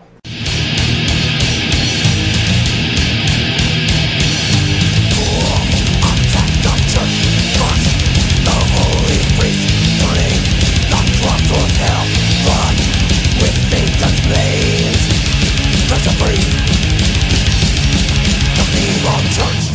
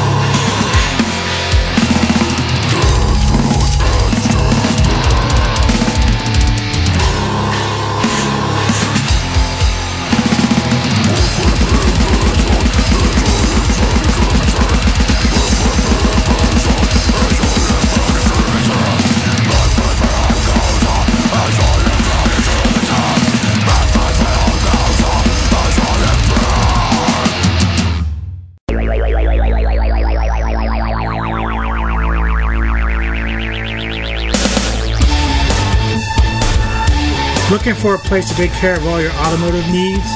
Then get in touch with Style First Auto Service in Millersville, Maryland. Style First takes care of all auto repairs, auto service, and great quality parts as well. Style First is located at 8328 Veterans Highway, Suite E in Millersville. Be sure to call and check out all their service specials related to your automotive needs. Style First is professional, friendly, and has highly qualified mechanics who do excellent work with prices that are fair and much better than what you will find at other automotive places. So call 410-729-0121. That's 410-729-0121. And tell them the newsman and his trusty sidekick Neko sent ya. Seriously. Alright, DJ Nevis. And DJ Neko. Back with you. Talk a little bit about Nightwish. So, get us up to speed. I saw, this is another one, my phone, bloop, bloop, oh yeah. Alert, Marco is leaving Nightwish, and I text you and say, Marco is leaving Nightwish, and I don't know the full story, I'm just sending him a message. He's at work, of course. Well, we gotta back up a little bit, because a few months back, obviously when I started doing this podcast again, I wasn't with the intention of having her with me, because she's always busy. However, she took an interest and wanted to be more involved. I'm like, okay, that's cool. I need another sidekick. So, a few months ago, I'm like, well, because, I'm doing all the music things. I'm trying to find topics. Sometimes it's easier, sometimes it's not. So I'm like, well, how about you try to find some stuff to talk about? Because you're always perusing the web while you're doing your things, and you come across some interesting subjects here and there. So she does that, and of course that's what she's telling you now, is that she gets these alerts about random things, Julie Strain and Marco and stuff like that. So yeah, anything I find interesting, sometimes it's not great, but I thought this especially was pretty significant, because we're fans of Nightwish and have listened to Nightwish for a long time, and he's been with Nightwish 20 years. Yeah, a long time. So when I saw this and I messaged Anubis, he's like, whew. Yeah, so what it comes down to is, and I'm just going to read a little bit off here of Loudwire. Basically, he says he expressed his disenfranchisement with the music industry, which has endured another major shift in recent years with the rise of digital streaming platforms. Now, this goes back to what Neko was saying about, downloading MP3s, Bandcamps, streaming sites like that, Spotify. And I think for some musicians, I don't know how it all plays into them. I know I've seen them gripe about the type of money they get from these streaming sites. Like, it's not a whole lot. No, usually it's like fractions of a cent. Right. So, despite the fact that they've tried to be better about taking away the downloading portion of it and trying to find ways for bands to kind of like modernize themselves in terms of how they put out their music, how it gets to their audiences, how they can skip the middleman with the labels, because that's also another issue with a lot of bands. That was the big thing with the larger bands, especially in the 80s, where, they are making buku bucks, but then when they realize, I'm not talking just like metal bands, rap groups, everybody is realizing that their promoters and their managers and the labels, okay, so yeah, you might be making $2 million, but your promoter is making $13 million right. off of you. And those type of deals are just not, they just don't happen anymore. Yeah, and that's the thing, like, we talked about it probably some time ago. Who's that band that was at HFS Festival that they signed away all their rights to their music, and because the guy was really into drugs and he wanted the money right then and there. Everclear? Yes. Yeah. So those are the kind of shady things that goes on. Now, obviously, he's a grown man and made his own decision there. But yeah, he got paid off. And so he doesn't own his own music anymore. So all those hits, whenever they get played or get put on the movie soundtracks, all the royalties go to the label and the agent who manages to score that from him. And it's a shame because, obviously that's kind of an outlier in terms of the reasons why he lost his music, but it wasn't uncommon. This is something Napalm Death dealt with Earache early on. It was a real power struggle between them and the label, because early on in the late 80s, early 90s, these metal labels would have certain core bands they would feature. And after a while, it started becoming saturated, and too many bands were on a label, too many of them were getting promoted over the other ones. Or they would get, they'd give them a contract because they see their, premiere album that they made on their own or with very little help. They'd sign them, and then they kind of like what happened to Kitty. They just kind of forced them, we need another album, and it didn't evolve in a natural way. It was more like, you need to just keep pumping out music until we tell you to stop pumping out music, and then when it's not great music, because they're like, pump out more music, and then it's not selling, then they just drop you. It's the endless touring. That's mainly for the major acts, but for mainly the metal scene is whatever little money the band was trying to make, the label and agents were again taking a large portion of that, and that was always the crux between. Even if you go back to the 70s with those rock bands like the Eagles and all that, I can guarantee, despite the amount of money those bands made, the labels and agents made a lot more. Remember that documentary we watched about Chicago? It was mind-blowing. Yeah, so here it is, we have streaming now to kind of smooth some of that over.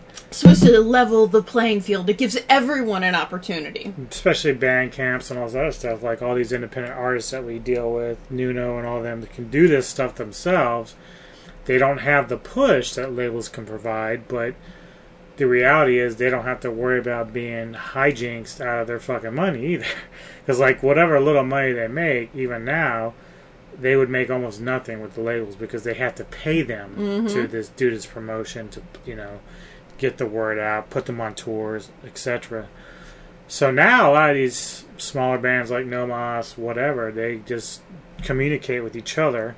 They kind of build up their own little following, and that's, right now, that is what matters. You need to have a group of people who are passionate about your music. So if you are a smaller band, you need to keep up with your presence. You need to keep engaging with your fans in order to... Which is another benefit of social media. Exactly.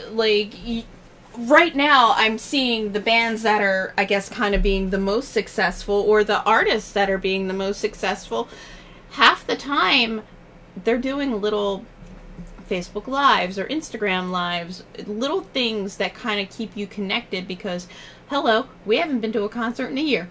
So that's what I find kind of fascinating about today's day and age, whereas it doesn't feel that long ago, but I keep forgetting how old I am. You used to have to stand in line to get concert tickets. There was no order it online and there's a digital download. Oh yeah, you'd stay overnight. You'd be camping out. Yep. And so now you can buy them online. You have digital tickets in your phone. It's just, I feel sometimes you just kind of get pushed back away from being right with the artist.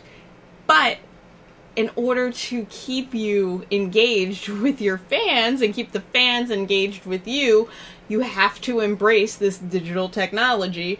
And I mean, I've seen it from huge celebrities like Kelly Clarkson to just smaller bands or people, just members of bands, where they're like, I'm gonna just show you some riffs I've been working on, and they'll go on Facebook Live and people will just give thumbs up or whatever. But for Marco, it seems to be that at this stage, because they're a 20-year-old band as well, so they remember the heydays when they were kind of like the biggest thing, and there wasn't all this other competition. And they were being signed to tours and signed to these like Ozfests and stuff. But yeah, so ultimately, you know, he thinks that it's not mentally good for him to be in the band right now, and he's going to try to do some other things, which is important. Mental health is important, and if you're not finding the inspiration or motivation to continue on, regardless of what the reasons are, then you know it's time to step away. So that's what he's done. He may come back, you never know. But well, I mean, remember Devin was suffering some severe depression too. Well, and Devin went through the same thing with Strapping Young Lad. That last record, The New Black, that he did, was rushed out because Devin was trying to just fulfill that contract because they were doing exactly what you said. They're like, okay, give us another song. You put out an Alien. It did a big hit for you, so let's get something out there and then, you know, try to rush it out there. And he doesn't like to rush. So now he's his own boss. He does his own music when he's ready, and he does it how he wants to do it. And that's sometimes how you have to go about it if you've got, you know, the right time and effort and money to do that. Not everybody does, but I mean, it's nice in this day and age that musicians have the ability to kind of create their own path without having, I mean, there was no at-home recording studios like you have now. You had to go and you had to use a producer and this and that. It just wasn't achievable before, but now it's possible. You have these tools now as a musician, and so does everybody else. So you have to be able to stand out even more than you did before. When I think about the tape trading days, you know, when Metallica got noticed and everything, there were other bands at the time doing the same thing. However, it's much harder to stand out when you got a guy sitting in an office trying to go through 50 tapes rather than just going online and clicking a band here or there and say, oh, okay, listen, nope, not really my thing. You can skip right over. You don't have to do through all the whole work of it all to find these bands anymore. So, but do you feel like it's getting more saturated, or is it just more available? Both.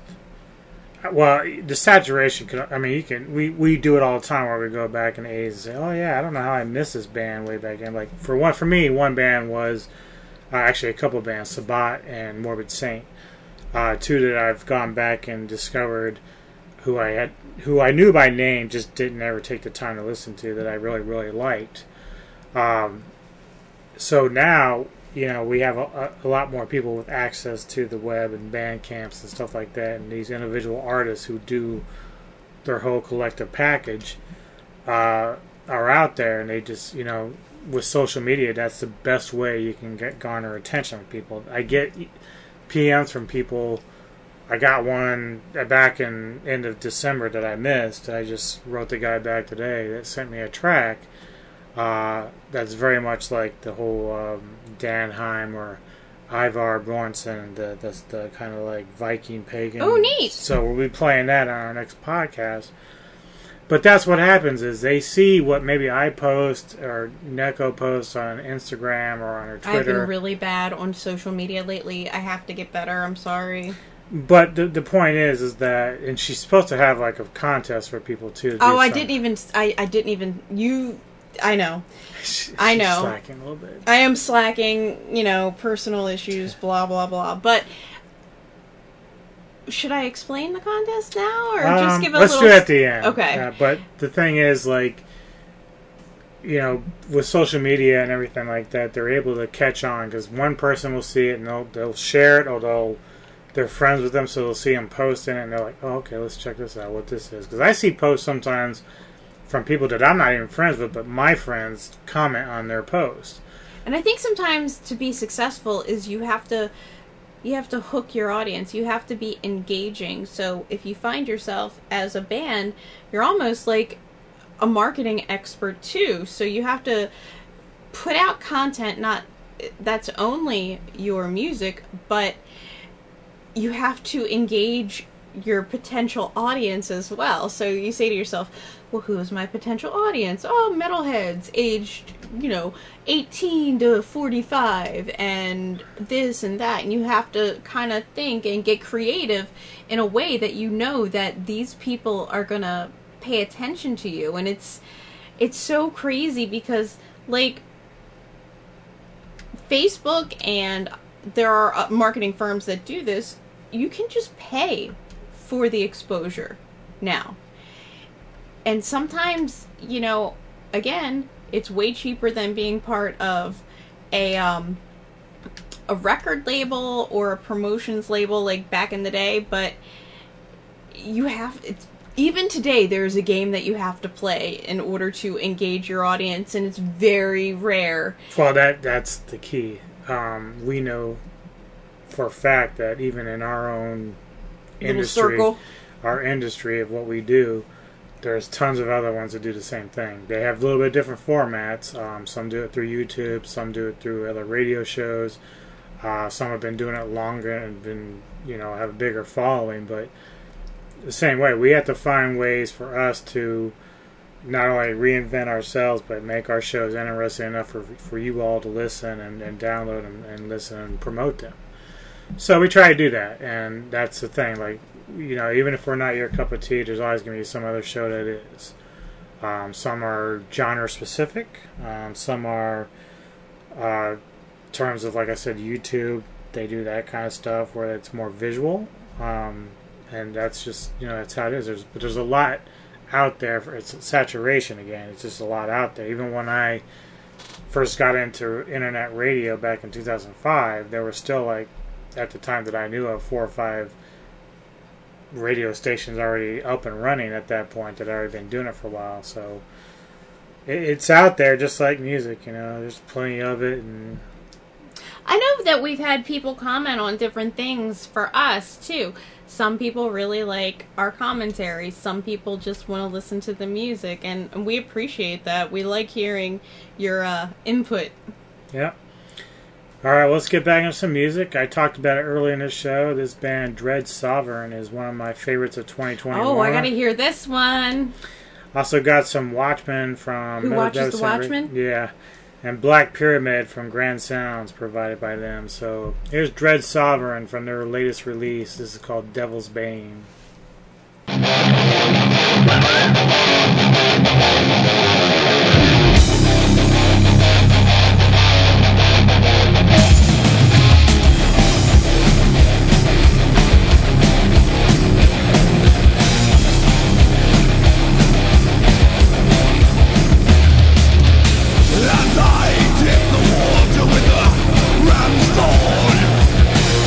Cast me, oh cruel, heart of gold.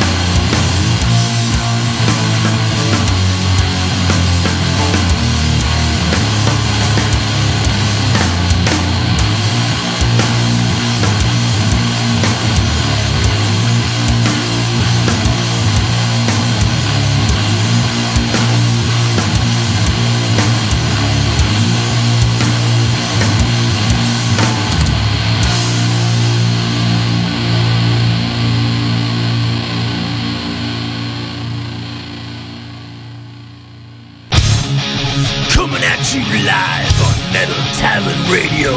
This is Mike Alvord from Mind Wars. Turn it up and remember, speed kills.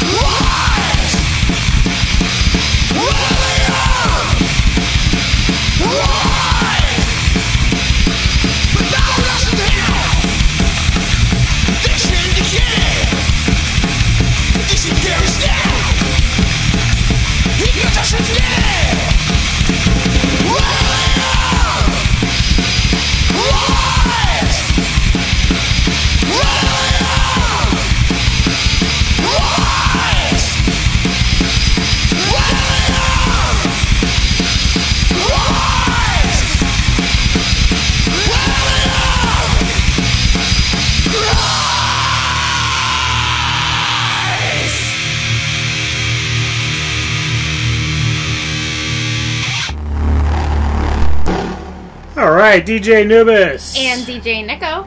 Back with you, getting ready to close out this edition of the Hordes of Chaos, episode 99.